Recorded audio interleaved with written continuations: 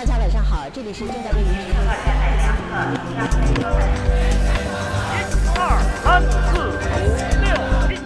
Welcome to Merrick's Experts, the podcast that provides analysis of current affairs in China. Hello, I'm Aude Kirchner. Thanks for joining me. When China's President Xi Jinping will visit Italy and France this week, the Italian government is expected to join the Belt and Road Initiative, China's global trade and infrastructure program. Italy would be the first G7 country to endorse Xi's signature foreign policy project, a move that would give the BRI a huge boost amid growing concerns elsewhere that BRI is mainly benefiting China and Chinese companies. Lucrezia Poggetti is a research associate at Merrick's and joins me now in the Merrick's Expert studio here in Berlin to unpick the different aspects of Italy's China policy. First of all, how likely is it that the Italian government will sign the controversial Memorandum of Understanding that would endorse the BRI? It's very likely. Actually, just on Friday, Prime Minister Giuseppe Conte confirmed that the government plans to go ahead with what's been communicated before, that they would sign a Belt and Road MOU. Although it's a decision that is taken amidst a lot of controversies, and especially after the US voiced concerns and criticized Italy's plans to sign the MOU, a heated debate started within Italian politics. So a lot of senior representatives from government started talking about this and whether it's a good idea or not. There are still concerns from some parts of government, but despite this, it seems indeed very likely that Italy will go ahead with the signature. You're saying there are some concerns, but is generally the entire coalition government behind the idea of signing this Memorandum of Understanding? The coalition government seemed split as well. So the populist five-star movement seemed to be in favour of the signature no matter what, whereas the League, the far-right party, voiced concerns related to national security. And beyond this, also the two other major political parties in Italy, so the Democratic Party and also Forza Italia, so central left and central right, they've also voiced concerns related to China's hegemonic plans and how a signature would basically legitimize these plans, but also the non-necessity of an MOU to do trade with China. So what is Italy then hoping to get out of it by signing this MOU? What's in it for Italy? So the promoters of a signature of the MOU within the Italian government think that this could help Italy export more to China. Italy has a quite large trade deficit in trade relations with China, although the largest European exporters to China do not have an MOU in place. So also, I think it's quite interesting to notice that last week, when discussions started over whether Italy should sign the MOU or not, China said, well, if you don't sign it, then forget all the commercial deals that we've been discussing. So it was probably not a very smart move of the Italian promoters of the signature, who are basically the two heads of the China task force within the Ministry of Economic Development. These are the Undersecretary of State, Michele Geraci, and the Deputy Prime Minister and Minister for Economic Development, Luigi Di Maio, Five-Star Movement, who really have been promoting the signature as somehow helping Italian companies export more to China. The way I see it is that this is actually part of a China-friendly policy that the current government has been taking since the formation of the coalition government, and especially after the China Task Force was first established in August 2018. And the very idea at the foundation of this policy, which is not a long-term strategy at all, is to promote closer political ties with Beijing in the hope to get economic opportunities in return. I still want to stick a little bit with this MOU, because you mentioned trade, but the BRI is not really so much about trade, is it? It's much more about infrastructure investment. So is actually Italy then hoping for deals with China or with Chinese companies to, modernize ports or build infrastructure in Italy itself? Yes, so the Italian government is hoping to get large Chinese investment into its ports, for example. Trieste has been a widely mentioned example. Also, it's hoping that Italian companies will contribute to realizing these infrastructure projects, not just in Europe, but elsewhere, for example, in Africa.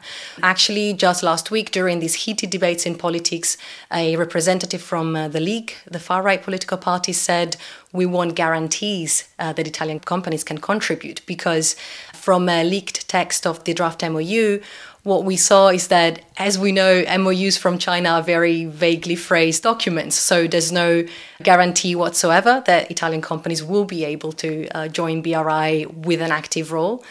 And they are also non-binding legally. So beyond being a political gesture that legitimizes China's geopolitical ambitions under these infrastructure projects that we see, there's really little in it for the Italian companies. Also because we saw in other cases that actually it's very difficult for foreign companies to participate in the realization of infrastructure projects.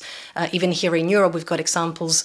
I'm thinking, for example, of the bridge in Croatia connecting Dubrovnik to the mainland that was actually built with 80% of EU funds, but the bid to build the bridge was actually won by a Chinese state-owned enterprise that then realized it at cheaper costs and put a big BRI label on it, but it was still made with EU funds. So, I mean, even the Italian ambassador himself, together with 26 ambassadors of other European countries to China, in February 2018 signed a report critical of the Belt and Road Initiative, making exactly the point that, as things stand, the initiative mostly benefits the interest of Chinese companies without much space for participation of foreign companies. So there's a lot of in it for Chinese companies. I mean, the potential of contracts to build infrastructure in Italy and maybe beyond. But for the Chinese government, why are they so keen on this MOU? It is a huge legitimacy boost to the initiative. I mean, Italy would become the first G7 member to sign an MOU, but also a country founder of the European Union and also third largest economy of the Eurozone. So especially as the Belt and Road Initiative has been struggling with some international backlash, I think this gives a sense of, we've got a quite important country on board with the initiative, so it's great. Sign up to it. Okay, so it would be sort of seen as maybe a way of sort of silencing those critics of the BRI? Yeah, I don't think it will silence criticism, but nevertheless, it's a huge symbolic gesture again. So it does legitimize an initiative that has been widely criticized for, among others, creating debt traps, political dependencies, and so on and so forth. Now, with all the concerns over the BRI, you mentioned the EU ambassadors and their critical statement of the BRI a little earlier. Within the EU, there's growing concern about China and the BRI. So is Italy then an outlier with its plans to endorse this initiative? Yes and no. I mean, other countries have previously signed MOUs with China on the Belt and Road Initiative, although I should also emphasize that the level of debate within Europe and coordination within the European Union and the member states about Belt and Road has greatly developed. So signing an MOU now with this level of coordination and quality of debate in place is quite significant compared to signing a BRI MOU a couple of years ago. And then also I would like to emphasize that Italy's official endorsement would be much more significant than potentially, 16+1. 16+1 has been greatly debated as China's Trojan horse in Europe.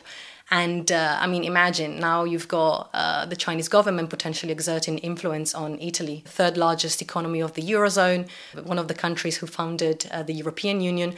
So the level of leverage that Italy can exert in Brussels is quite substantial.